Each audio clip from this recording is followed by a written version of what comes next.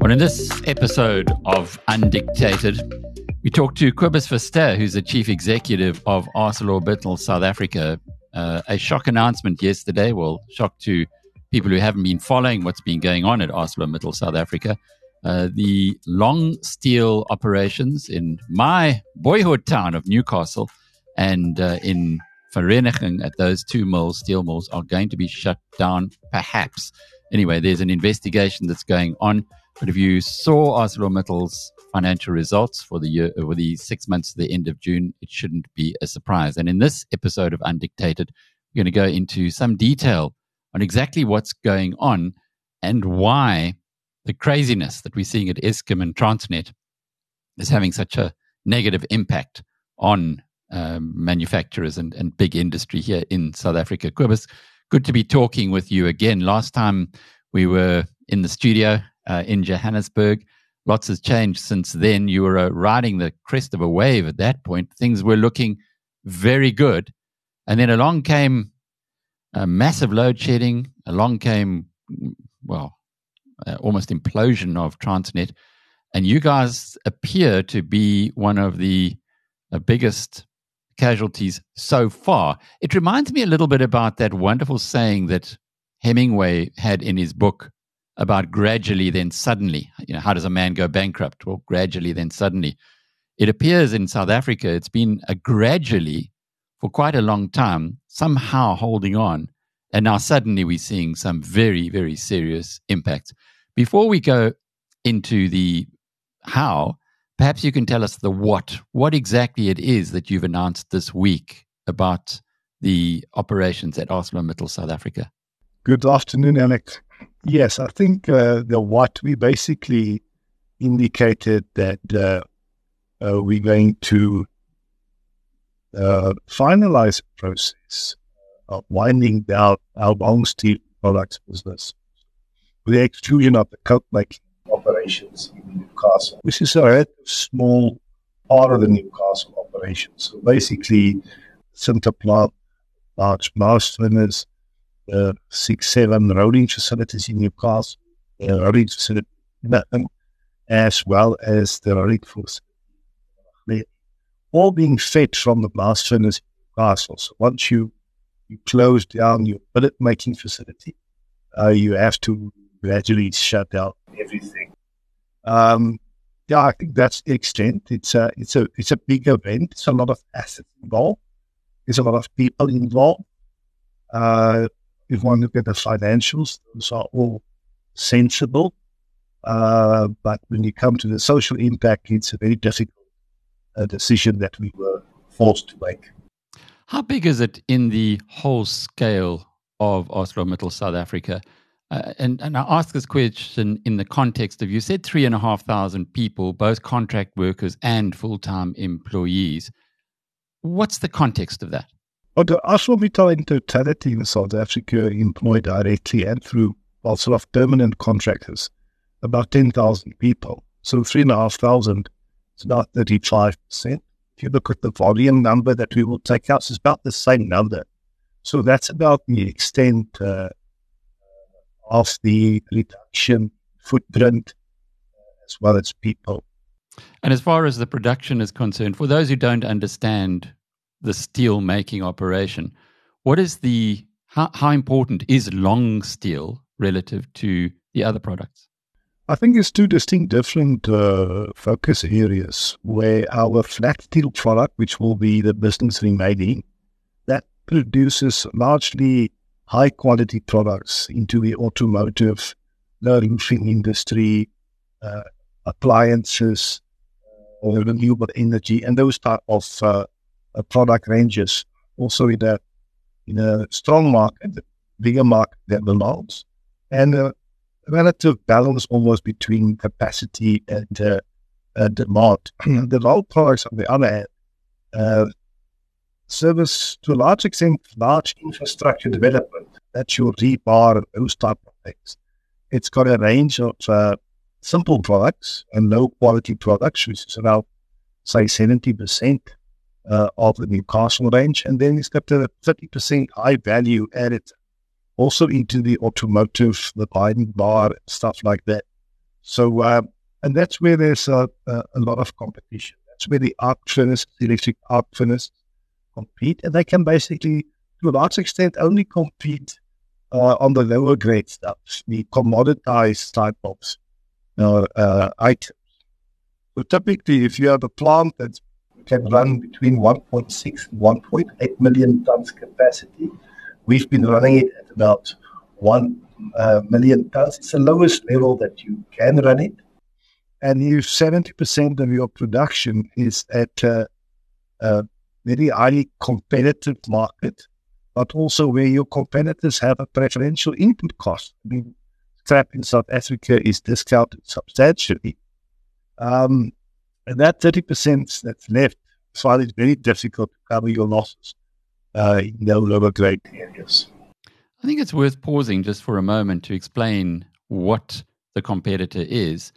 And if I understand correctly, it's scrap metal that you can put through arc furnaces. In other words, you bring it up to a very high heat. It melts the metal. You can then refine it into steel and compete directly with a manufacturer like yourself who bring in iron ore and convert that into steel. So it's almost like, I suppose, second-hand steel, if you like, but becomes new again as against the creation of steel. Is that correct? Yes, Alec, I lost you there for a moment, but I think you got it right. So electric arc furnace or induction furnace use scrap to produce steel. And as I say, the certain types of steel doesn't need virgin iron ore processes due to quality reasons. So typically, if you look at the million tons for longs, 300,000 tons, if we close or when we close the long products business, that cannot be substituted immediately domestically. So we have to work with our customers to see how we phase out ourselves and give them some other options from an import perspective. Now, the share price of Arcelor Mittal South Africa has taken a terrible hit, down in the past year from R4.50 to even lower today, R1.18. If I understand correctly, what you're doing now is, after losing 500 million in those 6 months to end June, is to get the business sustainable. I would have thought, if you can get that done, that maybe that would give investors a little bit more hope. I think it should. I mean, if you look at the last 7 years, Newcastle only made a profit on an EBITDA level, not even at the net level, twice. It burned was probably around 5 billion of cash. So we've been at this reflection point twice before, taking a view, and still people are by nature very optimistic. Things will turn around, growth will start, infrastructure spend will happen. And we can do enough through our cost savings initiatives, through downsizing and all of those, which we've done, but it's just not enough to overcome those other impediments. So you're 100% right. And I must say, we've also, to an extent, neglected the flat products. Because if you have your dual part of your business generating strong cash flows, but you have to service a negative business, then you are not really investing to the same extent that's required. You do what you can, but you're not really at that technology curve where you should be. So what will be left at the Newcastle plant after the long steel products are removed? It will basically be coke making. So currently we import coke. I mean, we produce coke at both Vanderbijl Park and Newcastle. But our production volumes is not enough for our own consumption. So we also import coke from elsewhere in the world.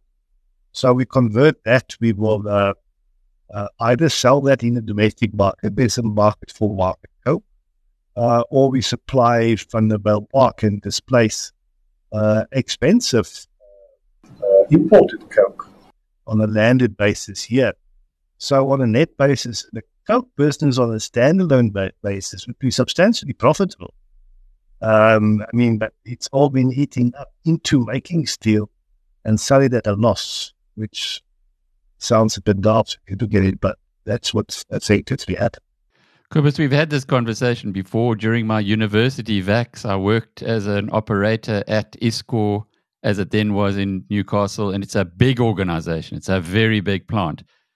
Is that plant now going to be mothballed? The plant that I walked around and took maybe 20 minutes to get to my place of work at, because it's that size. It's a significant scale.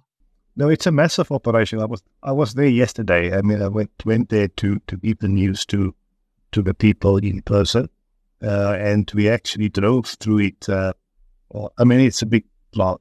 It's actually in good shape. Remember, we spent almost $500 million last year in that blast furnace, which will put it in a position to operate until 2034, roughly. So, I think care and maintenance is a better description. So we will bring down the assets safely. I think that's the first thing. Stopping those big pots is a risky business. So bring them down safe, and then bring them down and maintain them in a state that if the fortunes change or something else, that you can restart it and make sure that we don't vandalize the place again. That's the important thing. We've got the experience in Saldanha, precisely what we've done there. If you go to Saldanha today, I mean, it's obviously horrible to see such a beautiful plant standing, but it's in good shape. And how many of those who are employed at Newcastle itself are still going to have jobs? I mean, the number of 3,500, that's a real number. How we can accommodate some of them in the Southern Park area, those things, I mean, we would do absolutely what's possible. Firstly, to accommodate people. Secondly, to retain skills. Because I think that's the ultimate goal. But, if you have a 10,000 population, 3,500 go up, you should understand that even if we upsize or increase our volumes in front of Borough Park, it's on the same asset base. It doesn't require incremental people.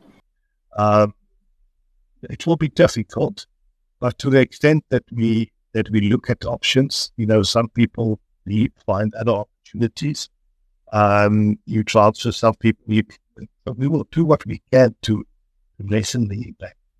Let's talk about the why, because that really is something that the whole of South Africa can hopefully learn something from. Indeed, with an election coming up in 6 months' time, that when people go to the polls, they need to be thinking about this stuff. We know about load shedding. We're back to level 6 as we talk today.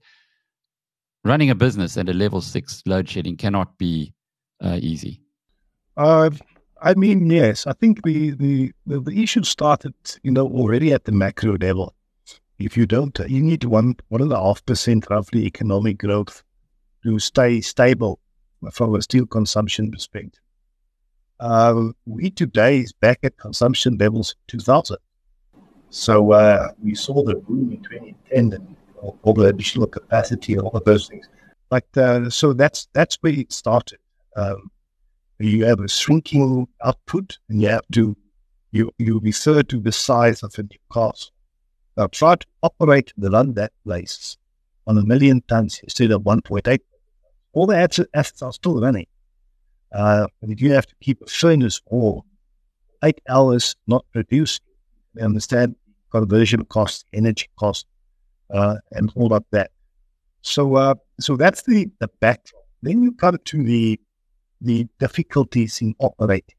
Eskom and van der Bijl, the last 3 days we were asked to load shed.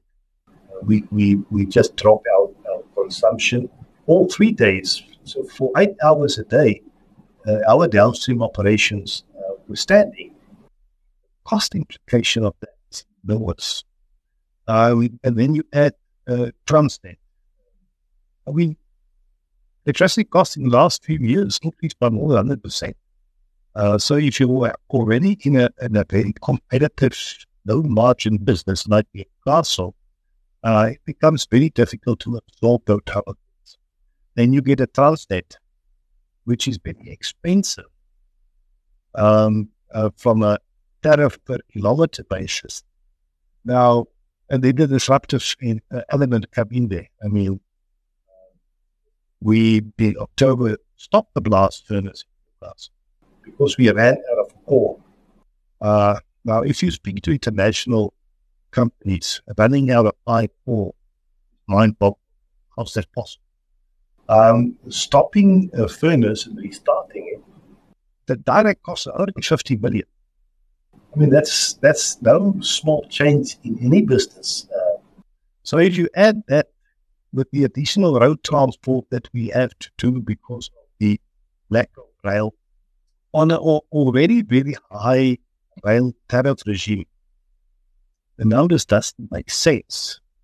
And when you ask them why, how can these things change in the short term?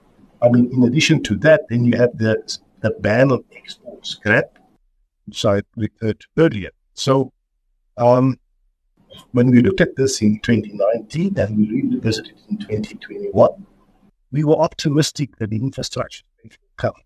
Some of these impediments will solve. I think we now less optimistic that would happen.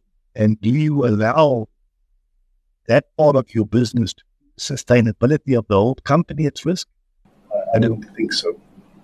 That gradually and suddenly certainly seems to be a reflection here that you hung on or seem to have hanged on for as long as you can. But what about the rest of the business now? Transnet is not going away. It's not going to get fixed anytime soon. Eskom is stumbling from one disaster to the next.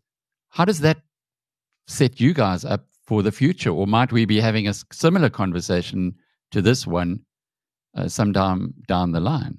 But I doubt it. I don't think so. If you look from an energy perspective, electricity perspective, we're busy with a 200 megawatt PV plant on site here. Now that will reduce our flat business consumption by 43%. We were looking at some PPAs, and then we were looking at some other internal generation and a better gas balance. So in my mind, electricity is maybe another 3 years problem. And we can manage around the disruptive side of that. We can do that. Transnet, obviously, is easier to manage from a mile to our destinations. It's not closer to Newcastle. But I would think that they will be forced to allow private access to the rail infrastructure. And studies that we've been doing with experts show that we can get substantial savings in that regard. So for that, we need legislation to change. And once that's, then we will be ready. There's people that see the benefit and will be able to support financially. So once again, in the snow and then sudden, if you remain optimistic, those can be addressed. And if you generate adequate cash flow to invest in your assets and technology, accelerate or execute the decarbonization process, then this can be an attractive business. I mean, to start with, after exiting the bulks, it will still be a 30 billion rand business. Not massive, but it's still a reasonable business. And we've got capacity to add 1 million tons from our current assets without starting a Saldanha. That's under from about what. Now, once you fix your cost base interruptions, that volume, then suddenly the numbers start to make sense from a cost perspective. You can actually export profitable. Kobus, just close off with just revisit that if you would very briefly. You say with your own 200 megawatt plant, you'll save 43% on electricity. Yeah. Did I hear you right? 100% correct. But then that's got to be a template for other people to be using at the same time. Because if you can save that much on your electricity, suddenly you become competitive again without when you're freed from Eskom's death grip.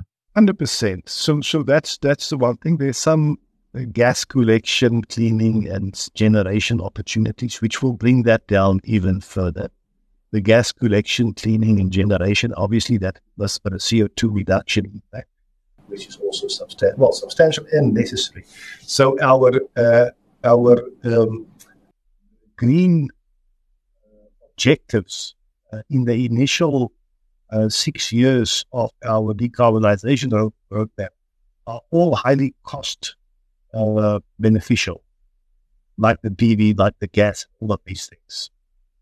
No, I think the issue for what many companies, this will carry a tag of about 3 billion rand. So it's a very expensive operation. I mean, for us currently, it will be difficult, but from a green investment perspective, our group is comfortable to assist. It's something that they push very hard for. And from a sustainability perspective, you really got to do it. There's nothing, you can't be held ransom indefinitely. Kobus Verster is the Chief Executive of Arcelor Mittal South Africa. I'm Alec Hogg from BizNews.com.